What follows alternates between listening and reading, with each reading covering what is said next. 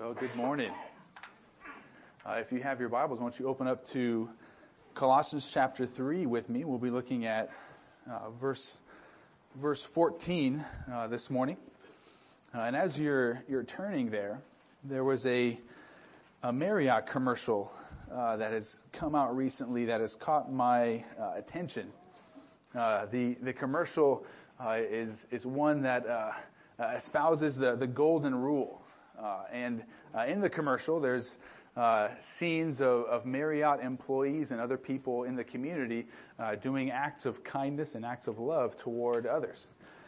And during the commercial, there is a narrator who voices over these scenes with the following words. It says, "It would be great if human beings were great at being human. If all of mankind were made up of kind men. It would be wonderful if common knowledge was knowledge commonly known, and if the light from being enlightened into every heart was shown. It would be fantastic if the war to end all wars was the last war that we fought. It would be amazing if we learned the lessons from every lesson we were taught. It would be cool if our freedom to us was freely granted, and if every seed of kindness would grow wherever planted. It would be glorious if neighbors were neighborly and prejudice a forgotten word. It would be awesome if we shared everything and being greedy was absurd.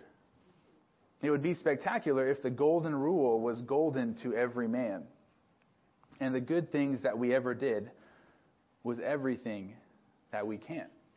And they end the commercial by saying that treating others as we'd like to be treated has always been our guiding principle. And the commercial is actually quite ironic because they take the words from a poem by Joe Flatch entitled "Human Beings Being Human," and they don't give any credit to the actual poet. So they plagiarize the poem in saying they want to treat others as they want to be treated. So there's some irony there, but I think this commercial hits on a thread that everybody feels, everybody in society.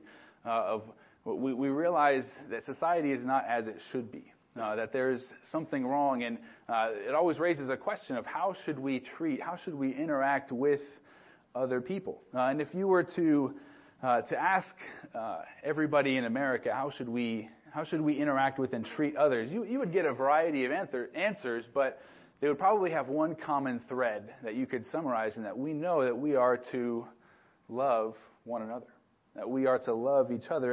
And the poem in the commercial describes this utopian society without sin, where everybody loves their neighbor perfectly. And what a great society that would be. Amen? But that society is not going to come about until Christ returns.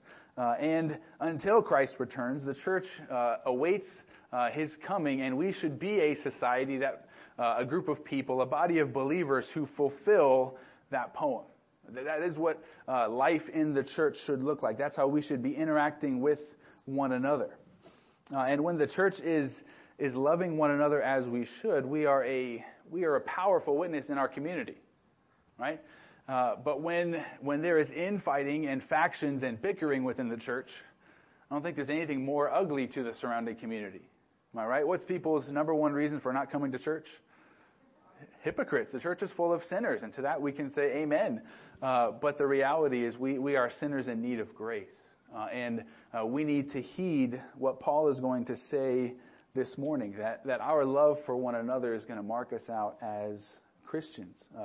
Titus 2:7, where Paul is writing to a young pastor on the island of Crete, and he's going to draw a connection that if you're going to effectively reach out to others, if you're going to be able to witness to others in a powerful way, you as a church have to be people above reproach, where the outside world isn't going to be able to tear you down in any way. Titus 2 verses 7 and 8 says, "Show yourself in all respects to be a model of good works, and in your teaching show integrity, dignity, and sound speech, that you cannot be condemned, so that an opponent may be put to shame, having nothing evil to say about us." And that is what the church is called to be, a living, breathing illustration of the love of God. That is what we are called to be as believers and as a united church body. And that is why Paul, as he writes to Colossians, this little church that he's never visited, 1,000 miles away, that's why he's going to speak with them and instruct them concerning who they are now in Christ and how they need to put on love. Now, when we were here last in Colossians, we were looking at verse 12, and let's begin reading there. Paul he's explained already what they need to put off in the paragraph that begins in verse 5. It says, "Put to death, therefore, what is earthly in you." They're to put off the old man, and then verse 12 begins with what they are to put on. He says, "Put on then, as God's chosen ones, holy and beloved, compassionate hearts, kindness, humility, meekness, and patience, bearing with one another, and if one has a complaint against another, forgiving each other. As the Lord has forgiven you, so you also must forgive. And above all these, put on love, which binds everything together in perfect harmony." See, as Paul is writing this, he's saying, hey, there's a singular virtue that's greater than all of the previous virtues of verse 12. Verse 14 is the capstone of all of these things. Put on love. And so what does it really look like to love one another? What does that look like in our day-to-day lives? And what is Paul going to encourage the Colossians to do regarding love? And that's what we're going to see in verse 14 today. We're going to see three essentials about love that we have to understand and faithfully obey if we are going to follow Jesus. If the world is going to identify us and say, hey, look, that guy follows Christ. He's a disciple. She's a follower, a believer of Christ. If we're going to be marked out in that way, then we have to put on love. So we're going to look at verse 14, but I think before we dive into this concept of love, it's helpful just to define what we're talking about, right? Because there's a lot of ideas about love in our world today. And the Bible's understanding and definition of love is very different from the world's understanding of love. The world usually thinks of love as what? As a feeling. They think of romantic love as that butterfly feeling that you get when you meet someone and there's that magic. But Scripture always points to love not as a feeling, but as a conscious decision. It's a choice. It's a decision that we make. One systematic theology book says this about love. It says, love can be defined broadly as the conscious, sacrificial, and volitional, meaning that we choose to do it, volitional commitment to the welfare of another person in obedience to God's word. It is the conscious, sacrificial, and volitional commitment to the welfare of another person. It's not just magical feelings. It's a choice that we make, and it's a choice that's usually inconvenient to us. It's sacrificial. And we are to extend love to others regardless of that person's response. Biblical love gives, expecting nothing in return. We are to extend love regardless of what one does or does not receive from the other person, and regardless of what it costs us to extend that love. That is what biblical love looks like. And this commandment to love one another, there's like some 30 one another commands in the New Testament. And do you know which one is repeated the most often? This one, to love one another. So when something's repeated over and over again, it's something that we should really get and understand, right? Parents, when you want to get something across to your children, what do you have to do? You repeat it over and over again. And that's what we see in the New Testament. And it's not just something that's given in the New Testament, but this kind of love, biblical, sacrificial, volitional love, is something that we also see in the Old Testament. I'm going to ask you to turn to some verses here in the Old Testament. I want you to turn with me to Leviticus 19. These verses are going to be important, and if you mark your Bible, I would encourage you to mark these, and we're going to come back to these verses in our minds later on. So I want you to be able to see where they are on the page of your Bible. Leviticus 19, verse 18. It'll start off unfamiliar, but then it'll get familiar. Read along with me. It says, "You shall not take vengeance or bear a grudge against the sons of your own people, but you shall love your neighbor as yourself. I am the Lord, or I am Yahweh. There's what we're going to see as the second greatest command, and it's buried in everyone's favorite Old Testament book, right? Leviticus. So from there, let's go over to Deuteronomy chapter 6. We'll look at verse 5. Deuteronomy 6:5 says, well, let's actually begin in verse 4. Moses writes, "Hear, O Israel, Yahweh our God, Yahweh is one. You shall love Yahweh your God with all your heart and with all your soul and with all your might." So you see, love encompasses the two greatest commandments that are given in the Old Testament. Now, these are the two commandments identified in Matthew 22. You don't have to turn there, but you can listen. Matthew 22, verses 34 to 40. "But when the Pharisees heard that he," speaking of Jesus, "had silenced the Sadducees, they gathered together, and one of them, a lawyer, asked him a question to test him. 'Teacher, which is the greatest commandment in the law?' And he said to him, 'You shall love the Lord your God with all your heart and with all your soul and with all your mind. This is the great and first commandment, and the second is like it. You shall love your neighbor as yourself. On these two commandments depend all the law and the prophets.'" And so from Deuteronomy, I want you to turn over to Matthew. We're going to look somewhere else in Matthew now. But what Jesus says is that in these two commandments, to love the Lord your God and to love your neighbor as yourself, you have just summarized the entire Old Testament law. If you obey those two things, you have kept the law as it has been recorded in the Old Testament. And this famous passage of the Golden Rule, Matthew chapter 7, verse 12, this is what is alluded to in that commercial from Marriott. And oftentimes people love this part of the Bible. It's everyone's favorite verse, every non-believer. Or it's Matthew 7:1 of "Judge not, lest ye be judged." That's also a popular one. But verse 12 in Matthew 7, look with me. It says, Jesus says, "So whatever you wish that others would do to you, do also to them. For this is the law and the prophets." So here he's made two statements about what encapsulates the entire law and all of the prophets. And one is, you shall love your neighbor as yourself. And one is, you shall do whatever you wish that others would do to you. So really what this is it is an explanation of what it looks like to love your neighbor.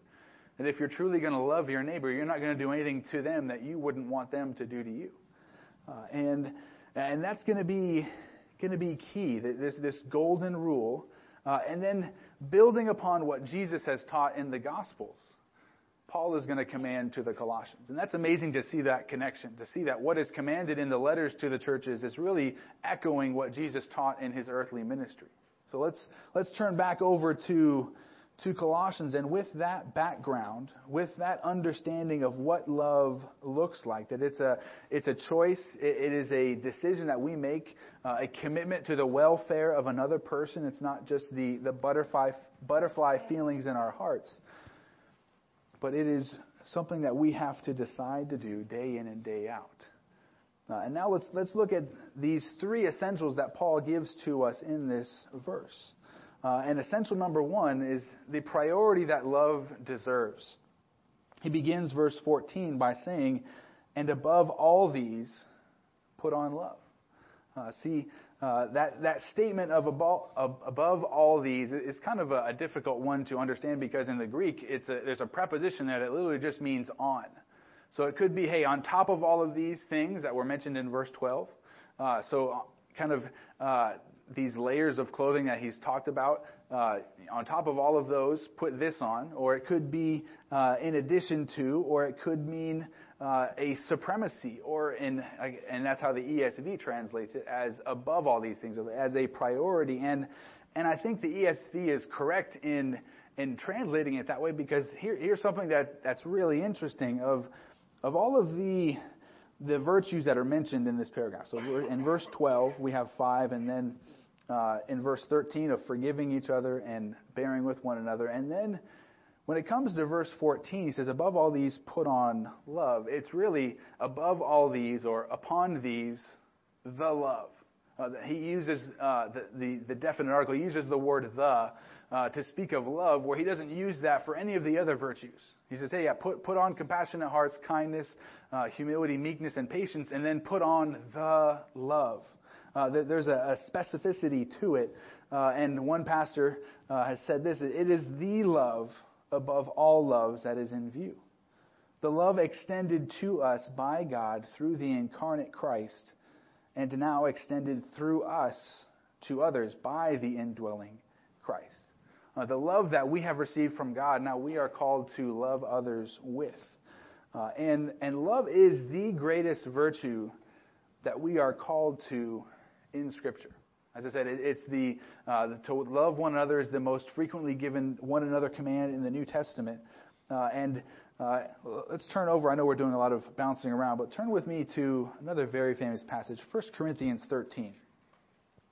And if you needed to be humbled this morning, we'll just read along this. If you think you've loved other people successfully, all you need to do is read this passage, and it's a little needle to the balloon of your pride. When in one of my seminary classes, my wife and I, it's called The Pastor's Home, and we sat in there together, and there were certain assignments that she got to evaluate me in. And one of them was for her to sit down and look at all of these qualifications and grade me from 1 to 10 on how I fulfill all of these characteristics of love. It was very humbling. But look with me, beginning in verse 1 of chapter 13. Paul says, if I speak in the tongues of men and of angels, but have not love, I am a noisy gong or a clanging cymbal. And if I have prophetic powers and understand all mysteries and all knowledge, and if I have all faith, so as to remove mountains, but have not love, I am nothing.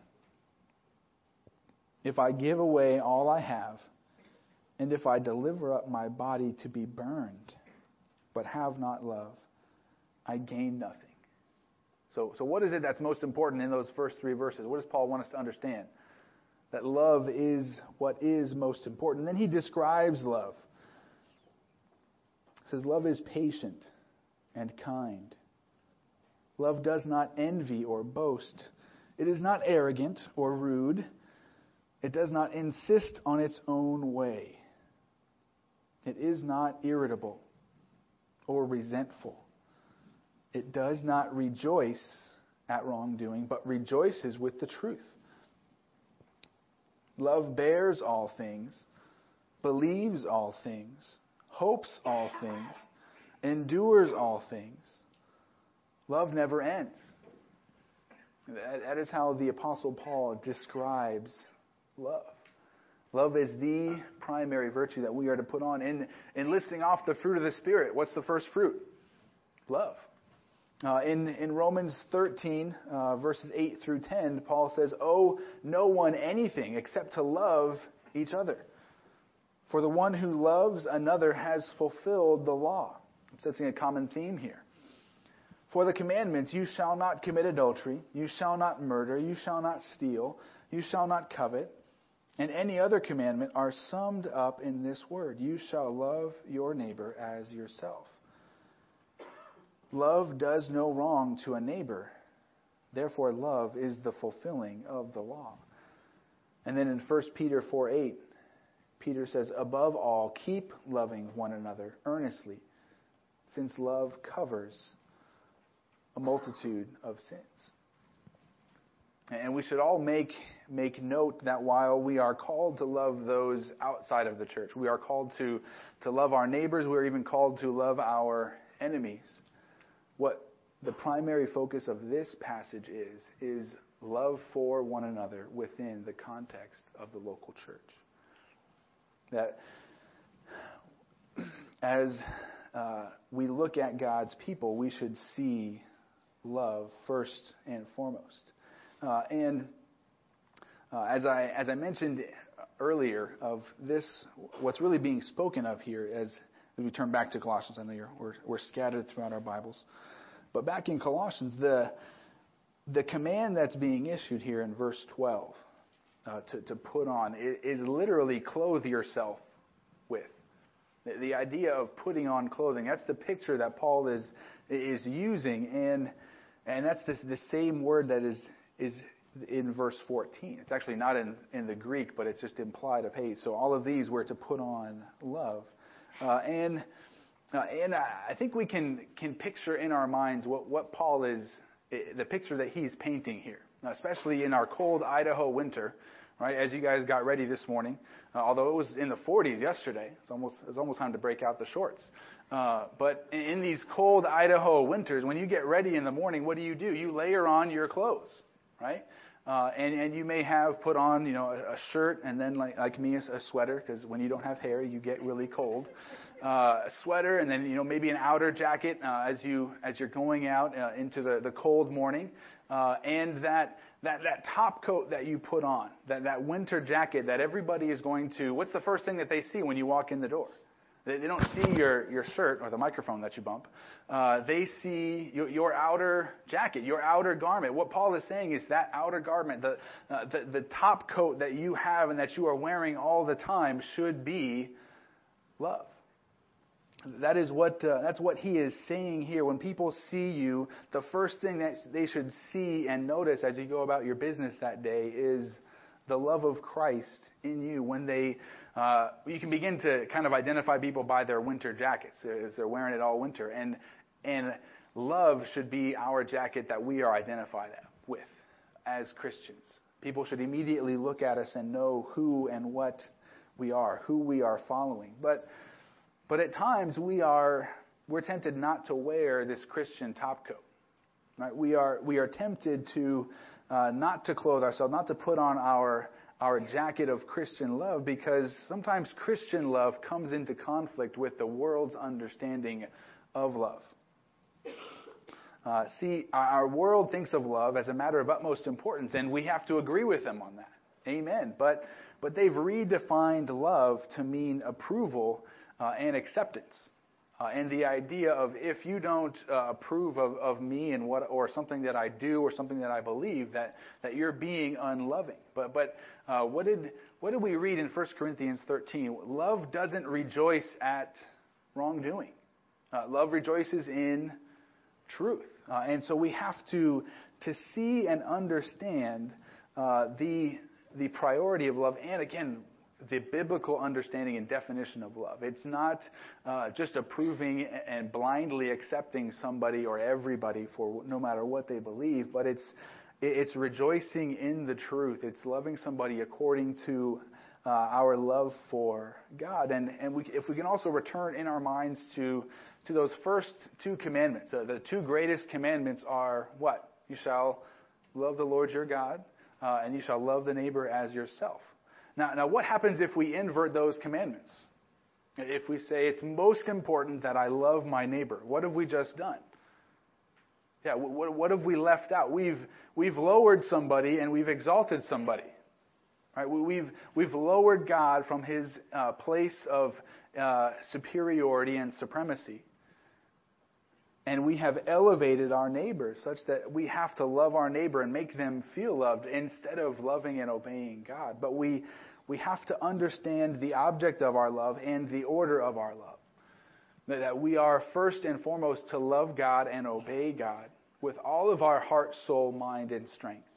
And then to love our neighbor as ourselves. And oftentimes, love will speak out and warn somebody. Love will speak to somebody in danger. I have a good friend of mine who will always say, a true friend will tell you when you have something in your teeth. They won't just let you sit there and then be embarrassed later to find out, I've had something in my teeth this whole time.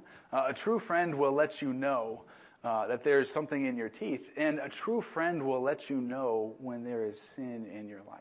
A true friend will warn you of impending danger. A true friend will warn you or express concern when they see something in your marriage or something in your parenting or something in your personal life that is putting you or separating you from another individual or separating you from a holy God. That is what love does, but that's not a popular understanding of love in our culture today. And we have to understand also what the love of God looks like and what it looks like to truly love God first and foremost. Because as I understand how the God who created me and loves me, giving me life and breath and everything, as I understand that the loving God who has given me everything sent his Son to save me, that the sacrificial love of the Son to die on my behalf, when I begin to understand the love of God that has been extended to me through Jesus, his Son, then and only then will I really understand what it looks like to love others sacrificially. Right? How can I love somebody sacrificially if I don't really understand what that looks like? And if I want to understand what sacrificial love looks like, who should I look to? Christ. Because he came and died for sinners. He came and died for those who were separated from him because we have rebelled. That's what sin is. So what do we take away from this? Well, we must rightly understand the priority of love in the Christian life. That we are to love others, but our love for others should be subservient to our love and obedience to God. We also have to absolutely be convinced that to rightly love our neighbor, we have to know and love God. Now, our thinking needs to change.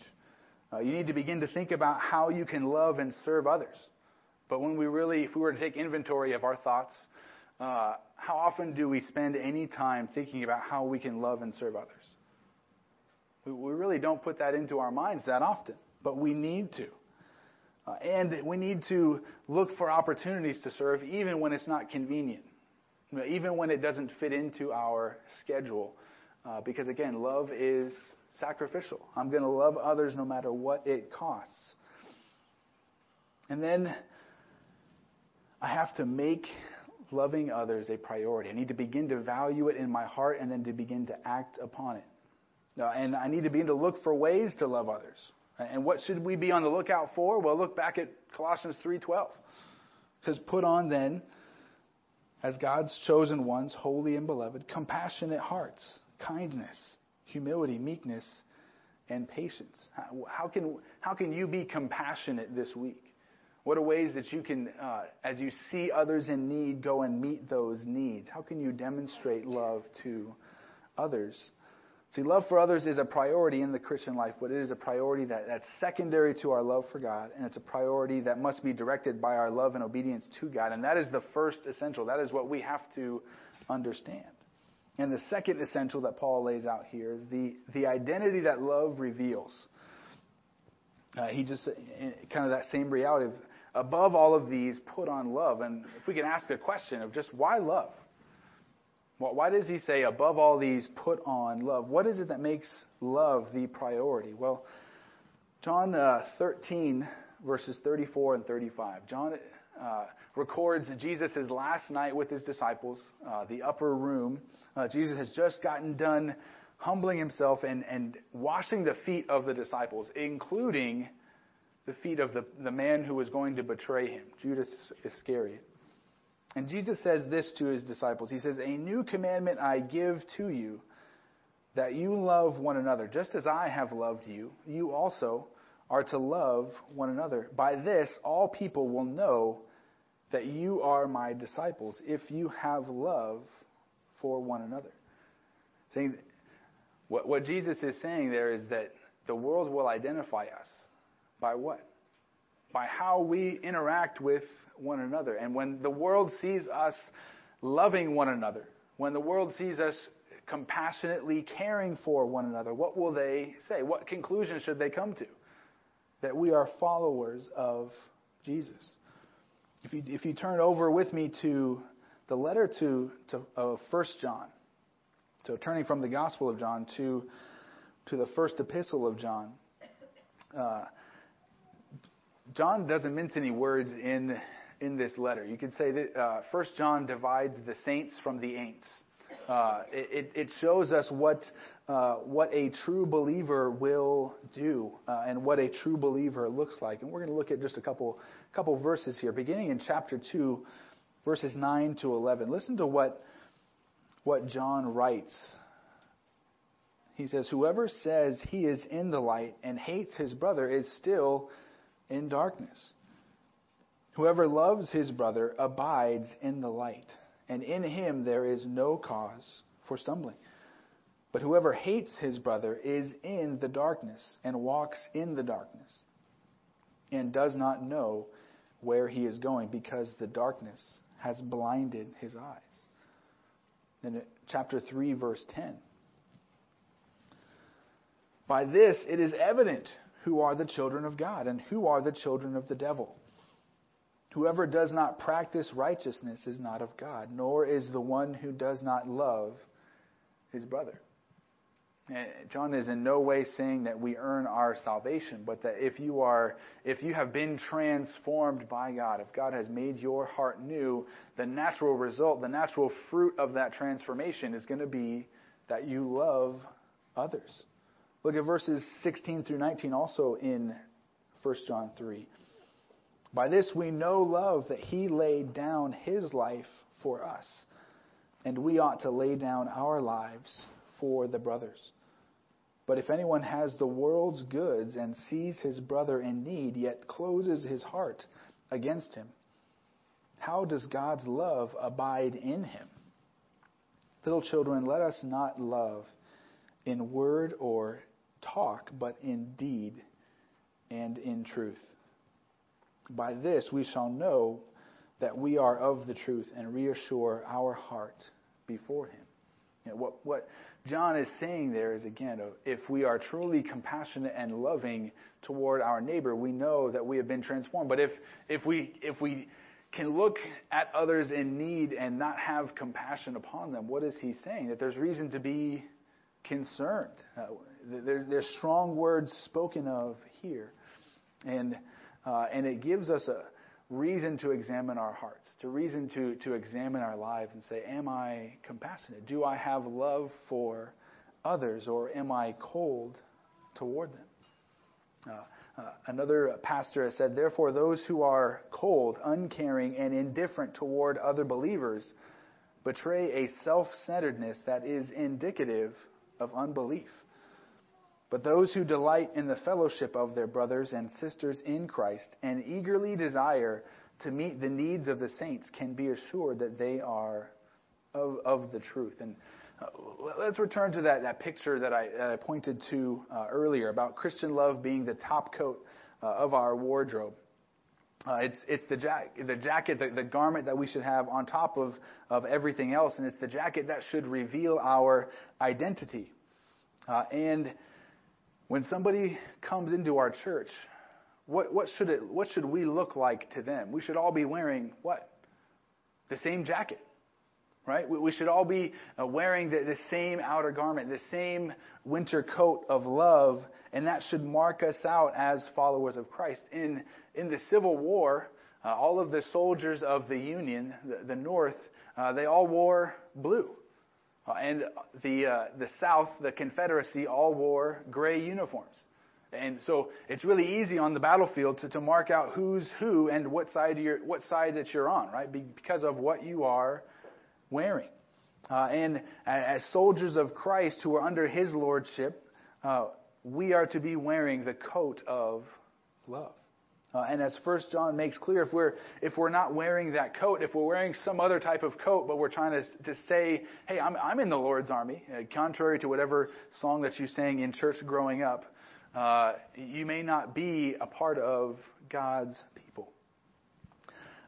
And that reality of assessing what jacket am I wearing, when people look at my life, what do they see? We have to assess that. So if you were brought into a court of law this week and charges were brought up against you of being a Christian, what evidences of love would be brought forward to prosecute you? Right? Would it be easy for the prosecution to find evidences of love in your life?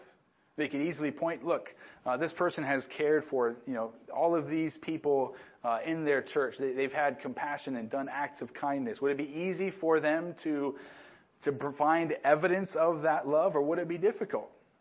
Well, would they really have to dig and search and look for some evidence of love in your life? Or would it be nearly impossible for them to find any evidence of love in your life?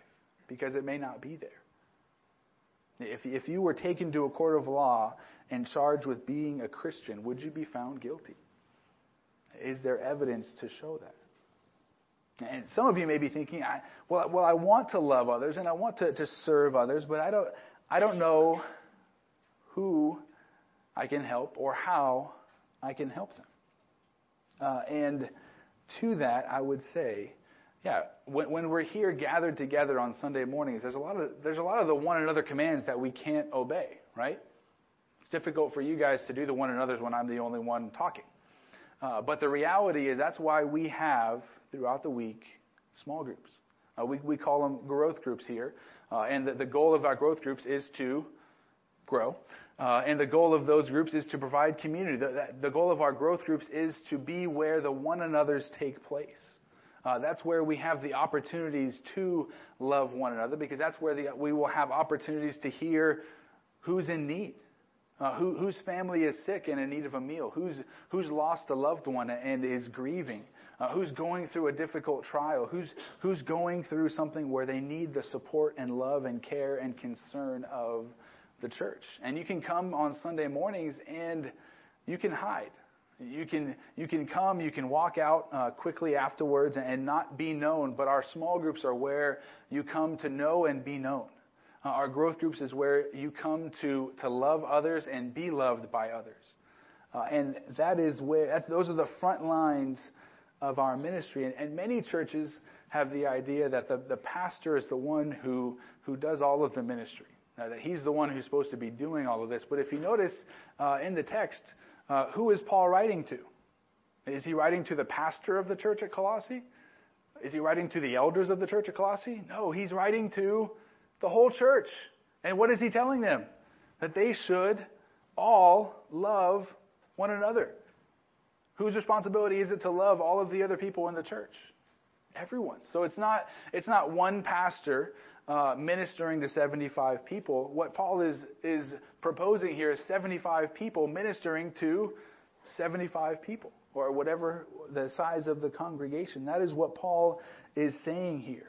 That is our responsibility as a church, to be loving one another, for everybody to be involved. And our growth groups are the means of ministering to one another here at Ambassador. And I would strongly encourage you to visit a group if you're not already a part of one. Our groups are going to resume, not this week, but the following week, the week of January 8th. And if you want to get plugged into one of those, come and talk with me afterwards. I would love to show you where and when they meet, and we'll have more information on that later. But that's where you will be able to love others and be loved by others. And that's what we need to do. If we're going to fulfill this command, you have to put yourself in a position to fulfill it. And that's why our growth groups are so important. And that's why the identity that love reveals. If you are loving others, you are identified as a follower of Christ. We need to understand that as an essential, and we need to obey it. And that's the second essential. The third essential that we will see from this passage this morning is the unity that love produces. If you look at the end of that verse in Colossians, if you turn back there, Colossians 3:14 ends, it says, "Put on love, which binds everything together in perfect harmony." See, Paul finishes the verse by stating that love is that perfect bond, that bond of perfection. That is what love produces. And if you look in Colossians 2:19, that same word for bond is used. It's the idea of fastening two things together. And in Colossians 2:19, which reads, "And not holding fast to the head," speaking of these false teachers, they weren't holding fast to Christ, "from whom the whole body, nourished and knit together through its joints and ligaments, grows with a growth that is from God. And that word for ligaments is the same word that's used in Colossians 3:14. And what do ligaments do in your body? They hold together your bones. They hold together your joints and keep those bones so that you're able to move back and forth. They tie two things together, and that is what love does in the church. One pastor said this. He says that love is the most important moral quality in the believer's life, for it is the very glue that produces unity in the church. Believers will never enjoy mutual fellowship through compassion, kindness, humility, gentleness, or patience. They will not bear with each other or forgive each other unless they love one another. So you're not going to fulfill any of the commands and instructions in verse 12. You're never going to be able to put on any of those things if you are not loving others first. And when love exists in a church, there won't be divisions, there won't be factions, there won't be cliques of people that are unwelcoming. When love reigns in a church, the gospel will be put on display for everybody to see. And sinners who disagree with the gospel in and of itself will find the love that we share attractive. And that's what Titus talks about, is even though the gospel is a foolish message, we can adorn the doctrine of God and make it attractive to those outside of the church. And when you have love in your heart for others in the church, that's what, again, holds the church together. When I was in college, I was a baby believer. I had been saved about 6 months, and then I went out to New Mexico, in the middle of nowhere. For a kid growing up in Southern California, which is one big city, to move to a town of about 12,000 people where the closest airport is 2.5 hours away, it was a little bit of a culture shock. And so I started attending this really small church, a country church, and it was a fundamental Baptist church, a church that believed that the King James version of the Bible was the only authoritative version of the Bible. The church believed that baptism, to be saved and specifically to be a member of that church, you had to be baptized in a King James only believing church. And so as a baby believer, I'm getting all of this information and kind of taking it in like, okay, so I'll do this. And as I began to grow in my faith, I began to disagree with some of the things that were being taught in the church and realizing, some of these things I had an awakening, so to speak, an eye-opening. But the reality was I continued to go to that church. You know why? Because the pastor and the people there loved me. And I said, how did they love me? Well, as a college student, there's certain things that you need, like food, right? And the people there would invite me to lunch after church on Sunday. It was a lot better than the food at the calf. I would be able to go and do laundry, another necessity of college students. Some of them are more successful at doing laundry than others.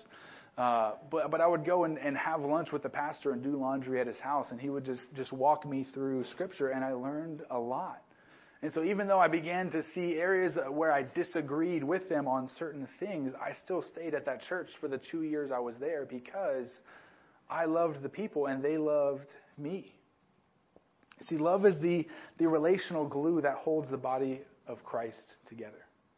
That is what Paul is saying here, and that is why love is so foundational to our fellowship as a church. And we have to ask ourselves, as we look at this command of Scripture, when we come to any command of Scripture, it's always helpful to ask, well, how am I doing at that? To assess ourselves. And so we have to ask, how am I doing? How are you doing at extending love to others in the church, here in our fellowship? Do you know people here? Have you made an effort to get to know people? And you'll never truly love people that you don't know. If you're not going to take the time to get to know them, you're probably never going to take the time to love them.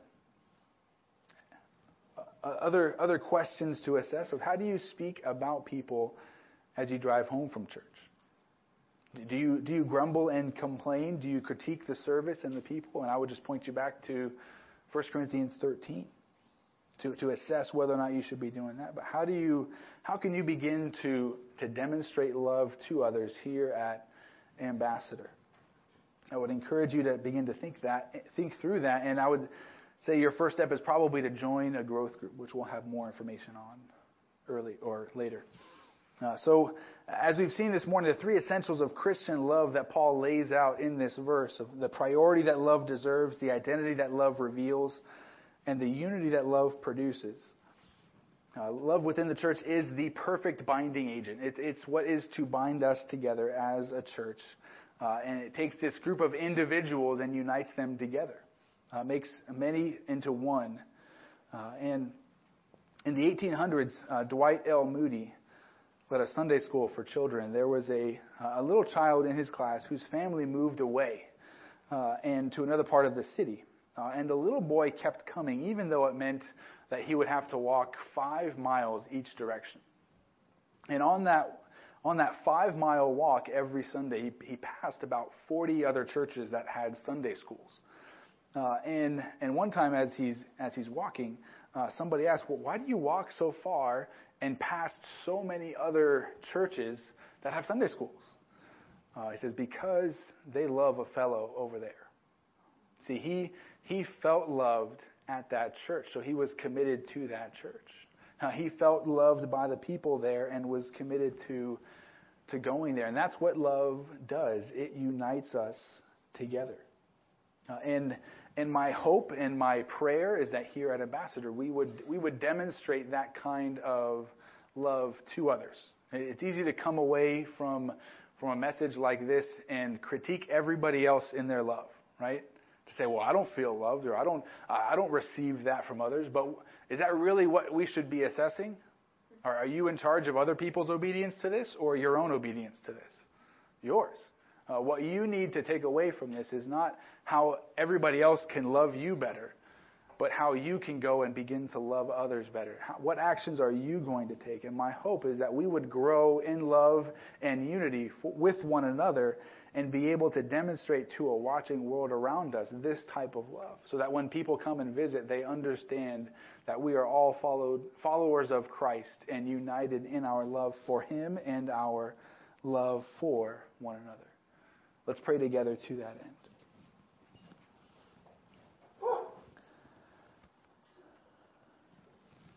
Heavenly Father, we come to you today, first and foremost, praising you, thanking you for the love that you have shown to us. Lord, we are all sinners who have rebelled against you. We are those who have removed you from your throne and tried to seat ourselves there. Lord, I pray that we would see that we would repent of that we would put you in your proper place, and that we would begin to love you and worship you for who you are and what you have done for us through your Son, Jesus Christ. Lord, we thank you for your sacrificial love on our behalf. We thank you for the conscious decision that you make each and every day to love us, even though we continue to rebel against you. And Lord, we pray that you would work in our hearts, that you would stir our affections, that you would transform our desires so that we grow in our love for one another, so that we understand and are willing to deny ourselves and take up our cross and follow Christ in this area of love. Lord, I pray that you would knit our hearts together as a church, that you would help us to grow the bonds that unite us in love. Lord, I pray that you would take the many people of this church and unite us in love for Christ and one another, so that we might be a powerful witness, that we might put the gospel on display here in the Treasure Valley, and so glorify you, so that others see us and praise you for who you are and what you have done. Lord, I thank you for your love. And I ask that you would help us to grow in obedience in loving others. We pray this in Jesus' name.